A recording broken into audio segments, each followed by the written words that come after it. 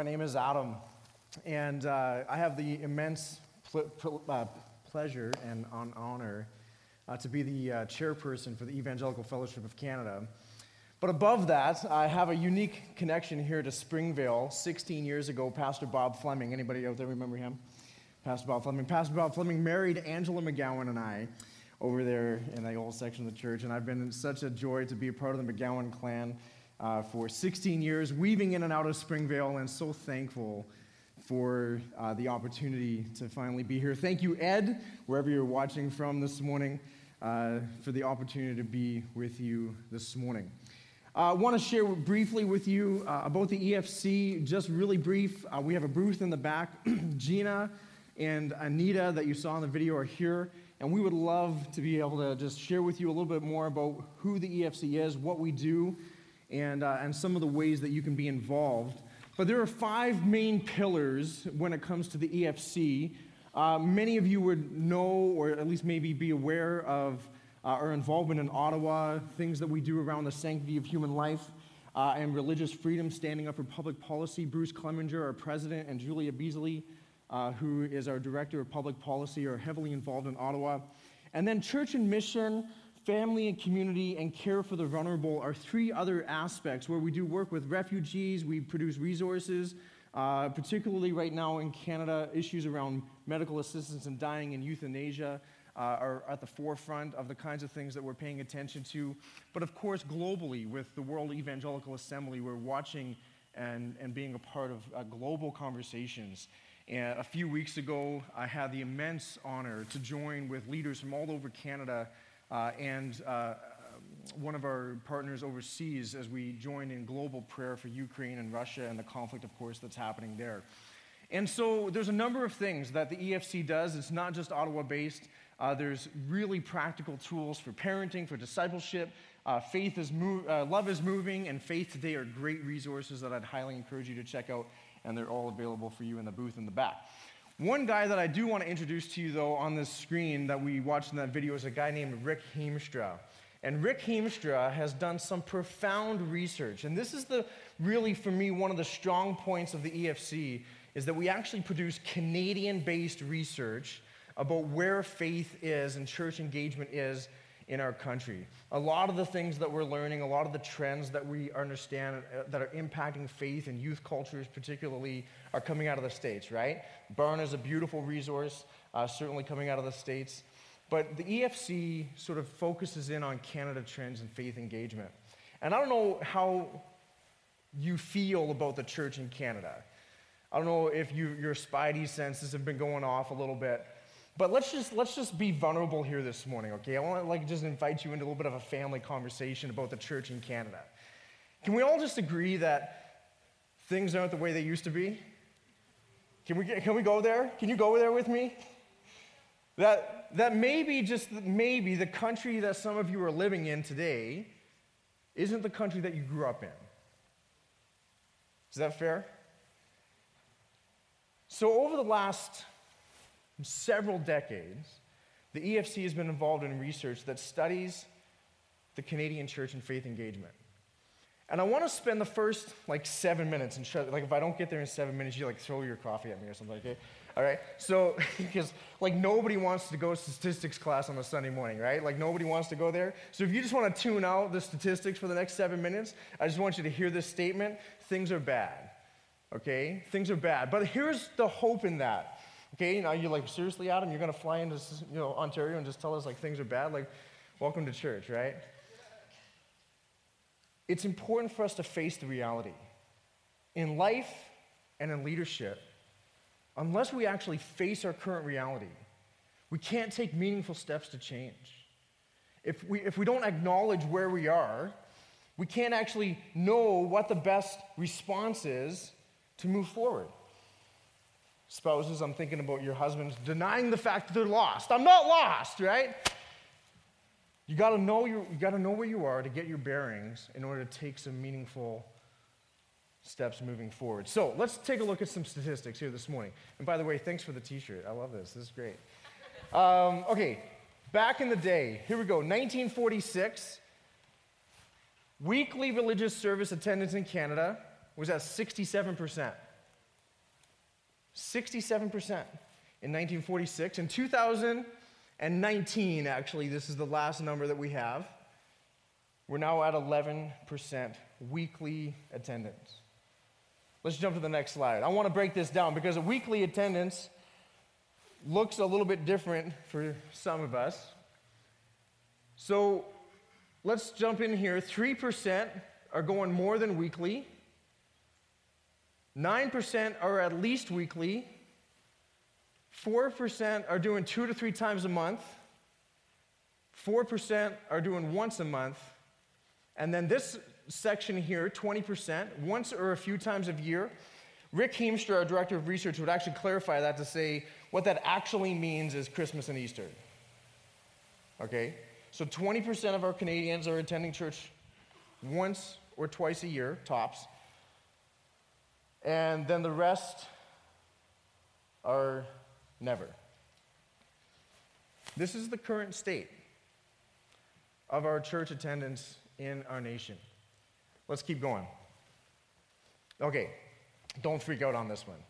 Okay. Rick Heemstra is a brilliant man, okay? And he can make these things sing and dance for you. But what ends up, I just want to clarify this. What happened here is that the same person was asked 2 questions. What was life look like when you were 12? And what does life look like when you're today? Okay? So what does religious attendance look like when you were 12 years old? That's on the left-hand side. And then where are you today? So this sort of spans research that's maybe 10 to 25 years, okay? And let's just jump to the next slide, because what I want to really pay attention to is the weekly, and I separate this out. So let's go to the next slide. This is the second last one. But what I wanted to show is this is what's happening to our weekly attendance. So about half, you can see, are going from weekly to never. A smaller portion are going to less often, which remember when you see less often, think Christmas and Easter. A few are going to monthly, and a few, and about a quarter, maybe a third, are sticking into the church. And a third is about where we're at.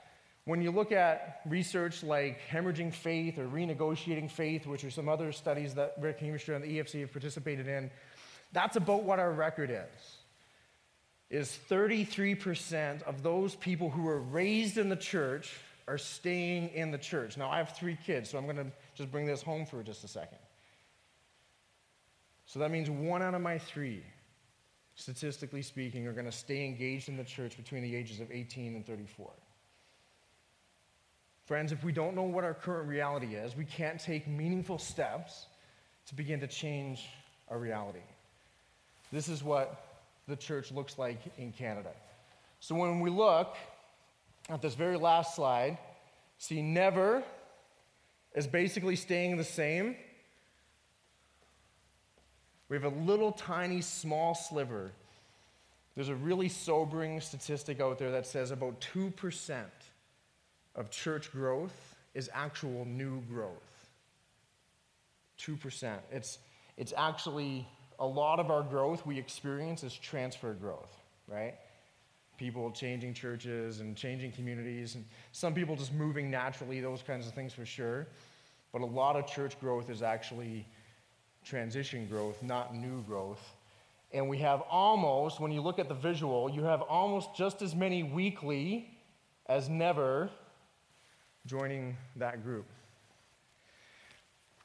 So, like I said, if you tuned out for the last 7 minutes, you can just sort of zoom back in here and recognize with me, things aren't good, right? At least numbers-wise. Can we go there?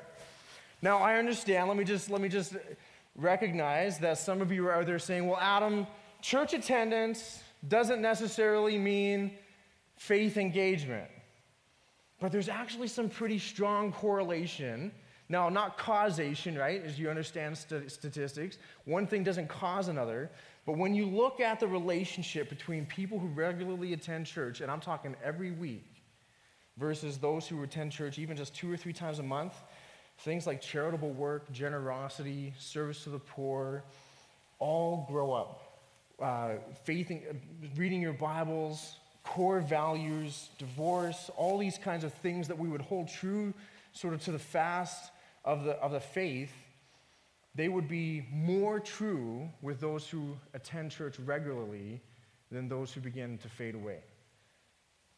So I'd love to have a chat with you because I want to hear you say, I want you to recognize that I'm saying, like, going to church isn't the same as being a Christian. But let me just be like a little shameless plug here. Going to church makes you a really healthy Christian, okay? And one of the realities that we need to face in our country is that church engagement is at an all-time low. And I don't have time to unpack with you the Bible engagement study that we did about 10 years ago, but it would blow your socks off about what sort of regular Christians, average Christians would believe to be true about the Word of God and our habits around Bible engagement. But I don't want to give you any more statistics. What I do want to ask is, so where do we go from here? So now what? Adam, why in the world would you join an organization like the EFC if the reality is really this bad? Maybe we should just pack it in, eh? What do you think? No? Maybe, where's the hope in this? Well, friends, that's where I want to go, and 1 Peter actually provides some really important perspective and coaching and guidance around this. So if you have your Bibles, we're going to be spending a little bit of time in 1 Peter this morning. Because I don't know about you, but this can't be the future. This can't be the reality. Something has to change. I want you to wonder with me about times in your life when you've thought it was over. You ever have those moments? You ever have those moments when, I don't see a way through this? And I want you to hear that this is not the first time that the church has ever been in this situation. This is not the first time. 1 Peter was written to a group of Christians who were scattered. It was written shortly after the dispersion in Acts chapter 8 and chapter 9, where Saul, you remember Saul, right? Who was a part of the persecution of the church, and those Christians scattered in Acts chapter 8 all throughout the provinces around Asia Minor. And now Peter is writing to these Christians who are displaced, strangers, foreigners. He calls them exiles in a foreign land. And the book of 1 Peter actually helps us get our bearings about what it looks like for you and I to live in the margins. Because that's where the church is, folks. What does it look like for you and I to acknowledge and to accept, but then to respond and live in the Canadian margins? And so first and foremost, I think it's recognizing that we used to live life parallel to culture, right? That the church and the culture were somewhat sort of interchangeable in lots of ways. But now we live in a culture that's antithetical. It's opposite. It's sort of like, it doesn't fit anymore. So what does that look like? And 1 Peter gives us some really important perspectives. The first one is right at the beginning. He says, listen, as sojourners and exiles, don't get caught up in the insecurity and the uncertainty of your situation. I want you to think about the last time you were lost. Okay? How did that feel? Was that super comfortable for you?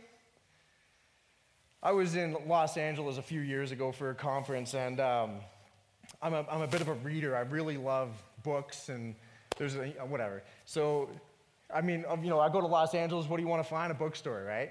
So I'm actually, but it's actually a really cool bookstore. Okay, I'm not like, okay, no, I'm losing it. I don't know. So I'm trying to find this bookstore, and I'm walking away from the city. Like the city lights are further and further behind me. And I'm approaching like these dark alleys, and I'm going down on this underpass, and there's like tents all over the space, and I'm like, oh man, I'm not supposed to be here. I later found out that I had actually wandered into Skid Row, and it was just really uncomfortable. And in those places, you and I need to find our bearings. And this is sort of the space that these Christians found themselves spread out in the dispersion, Peter calls it. But he says this in verse 3, and Ashley and the team, you guys led us so beautifully to confess this truth. He says, "Blessed be the God and Father of our Lord Jesus Christ, according to his great mercy. He has caused us to be born again to a living hope through the resurrection of Jesus Christ from the dead." Ready? "To an inheritance that is imperishable, undefiled, unfading, kept in heaven for you, who by God's power are being guarded through faith for a salvation ready to be revealed in the last time." Peter's saying to the Christians of the time, don't let the uncertainty and the opposition of the things that are happening around you become what's happening inside of you. Don't let the questions and the anxiety of your time become your own anxiety and become your own uncertainty. How often in your life and in my life do we face problems and all we see is the problem? All we see is the gap. All we see is just how great the storm is. You think about some of the experiences that you have in your family, with your kids, with your health, with your job. And Peter's saying, don't let the uncertainty of the situation dictate the certainty and the security that you have. I'm going to go out on a bit of a limb here. I don't care what the statistics say. God is not done with the church in Canada. Amen? We follow a God of the resurrection. Let's just walk through history really briefly. Oh my gosh, that time goes fast. Let's just do this really quick. Noah, come on folks. There were 8 people left in the world, right? It should have been over. Moses, it should have been over. Joshua, it should have been over. Nehemiah, Ruth, Esther, Daniel in the lion's den, Shadrach, Meshach, and Abednego. Do we want to keep going? Jesus on the cross. We follow a God who is the power of resurrection in our lives. And here's what I want to just share with you on this, okay? Because this is what we wrestle with. That sometimes in our lives, what we actually want God to do is to resuscitate. And there's a huge difference between resuscitation and resurrection. Let me explain. Resuscitation is you and I bringing our broken pieces to God and saying, God, put them back together again. I can't give resurrection power, resuscitation power to people. I don't have that. You lose a job, you lose a loved one, your marriage falls apart. We don't deal in resuscitation power. God doesn't take our broken pieces and try to put them back together. Resurrection power is God taking our broken pieces and making something new out of it. He's a beautiful, powerful God of the mosaic. And we should never lose hope, no matter how dire the situation looks. And that's why I can join an organization like the EFC. That's why week after week after week, no matter what you're going through, no matter the problems that you're going through, this is the place where we get to proclaim hope. This is the place where we get to invite our friends and our neighbors to say, come, follow a God, be a part of a movement that experiences resurrection power, that speaks hope where we don't see any hope. And Peter is trying to push the Christians to say, I know it looks bad, but we have an inheritance that is imperishable. It's untouched by time. It's unstained by evil.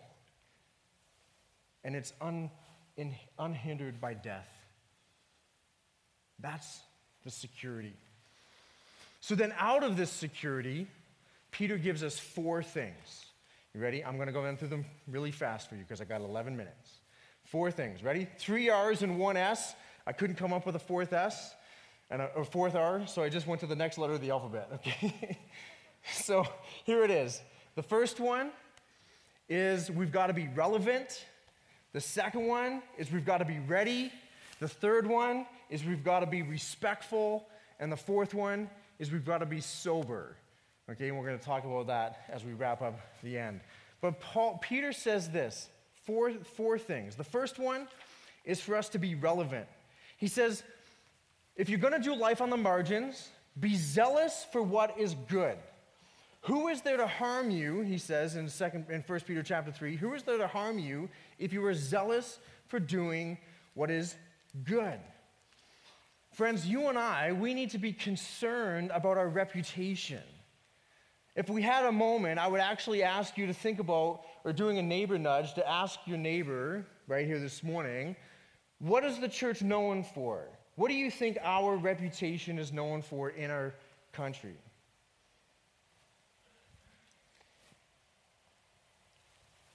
I want to push us gently to say that we need to be zealous for doing good.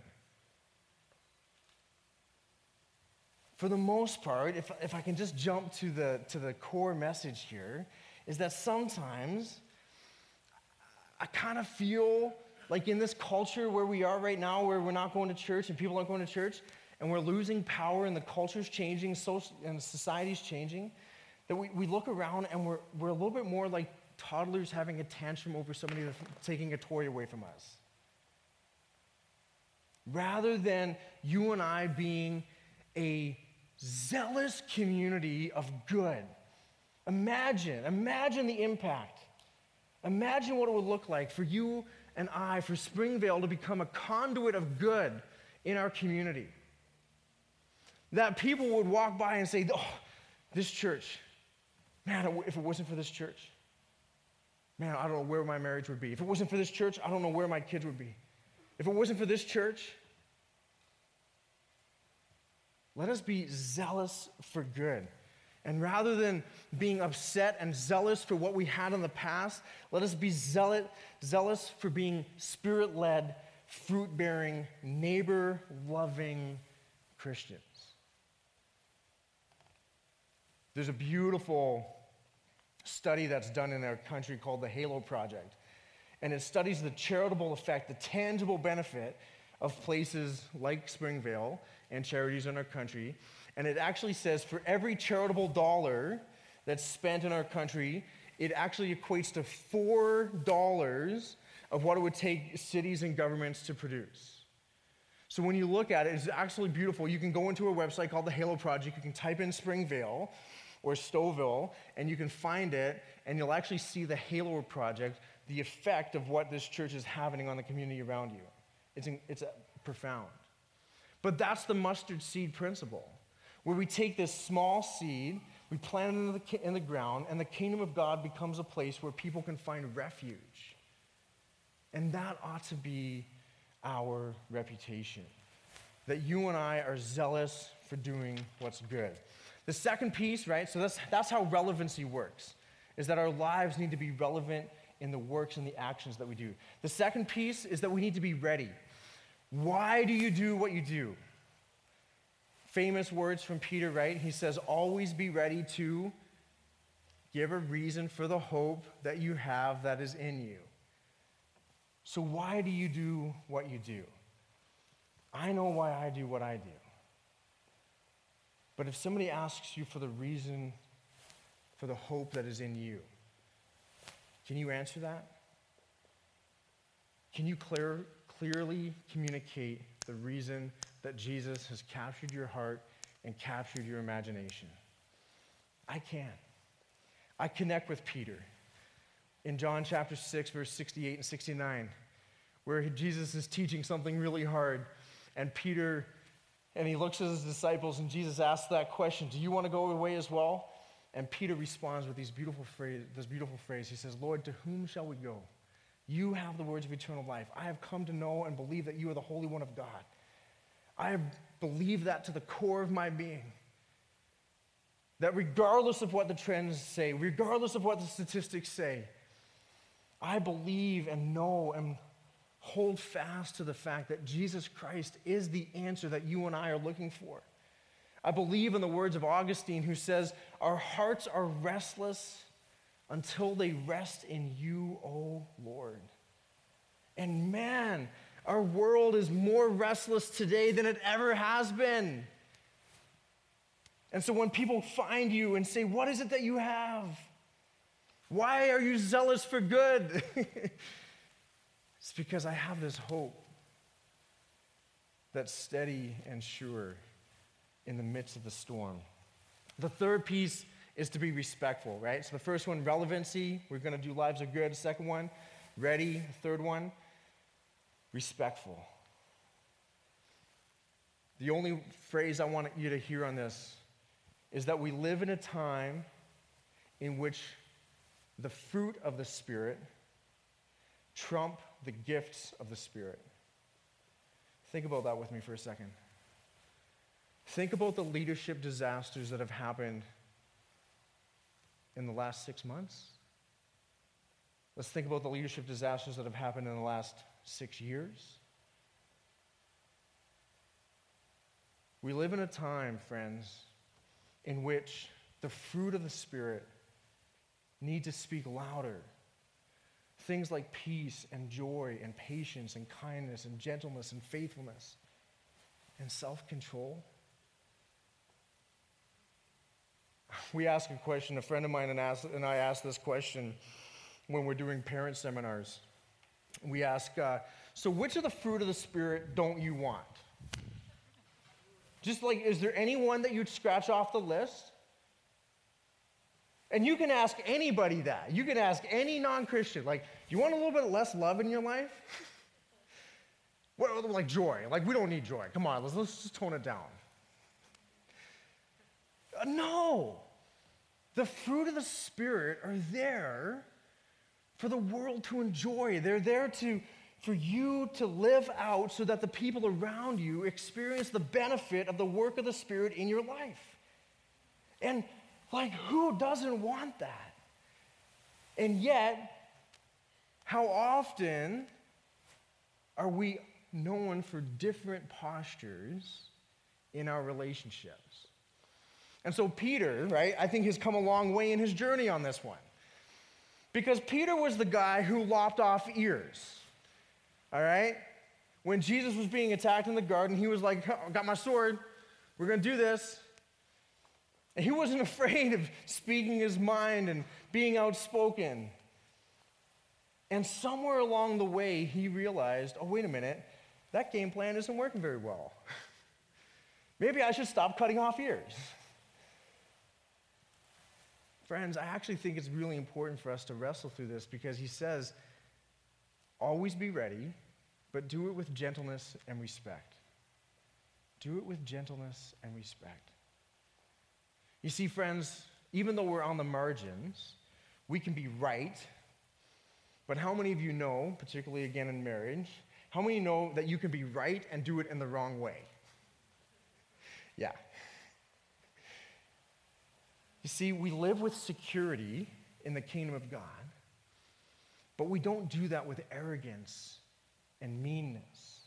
We do that with gentleness and respect so as to win the favor of our neighbor. And then Peter goes on to say, and if you suffer for doing good, that's what happened to Jesus. But if you suffer for doing sin, like you just kind of get what you deserve. As we think about what it means for us to be persecuted in our nation, let me just zero in on this for just 1 second. Let us make sure that we're being persecuted for Jesus and not because we're really bad neighbors. Not because we speak ill intent or ill will or don't have the right to speak truth into the relationships that we have. There's a difference between the conviction of the Holy Spirit and shaming. Can we go there? The Holy Spirit, now I'm not saying that we shouldn't worry about offending people because as long as we're preaching the gospel, it's not going to always taste good. It's kind of like Buckley's mixture there, right? You know, the Holy Spirit doesn't always taste the best, but he works. But that's a huge difference between me just coming up to somebody I don't know and calling sin out in their life. And so we need to be respectful. All right, last piece is we need to be sober. And I love this. 3 times, little Bible study tip for you. If a scripture author repeats something over and over again, it's likely important, right? So in 3 times in 5 chapters, Peter says, be sober-minded. And if there was ever a challenge for the church in 2022, it's for you and I to not drink the Kool-Aid. All right? Sorry, Andrea, I hope you're not serving Kool-Aid after church. Don't drink it. We've got to maintain a readiness and a sober mind. We've got to study the Word of God. We've got to know the truth. And we've got to take disciplined steps to disengage from the messaging around us. So that same friend, when we talk about running parenting seminars, we have this phrase, this holy discontent that rises up in us that is the inaccurate messaging shaping the lives of our kids. It drives us crazy. And yet listen to the language that we use. We binge Netflix, right? We binge social media. And it leaves us in this place of mental fuzziness. It leaves us in this place where we're not able to discern well the messages and the work of the Spirit around us. So we need to resist that Kool-Aid of the mob mentality.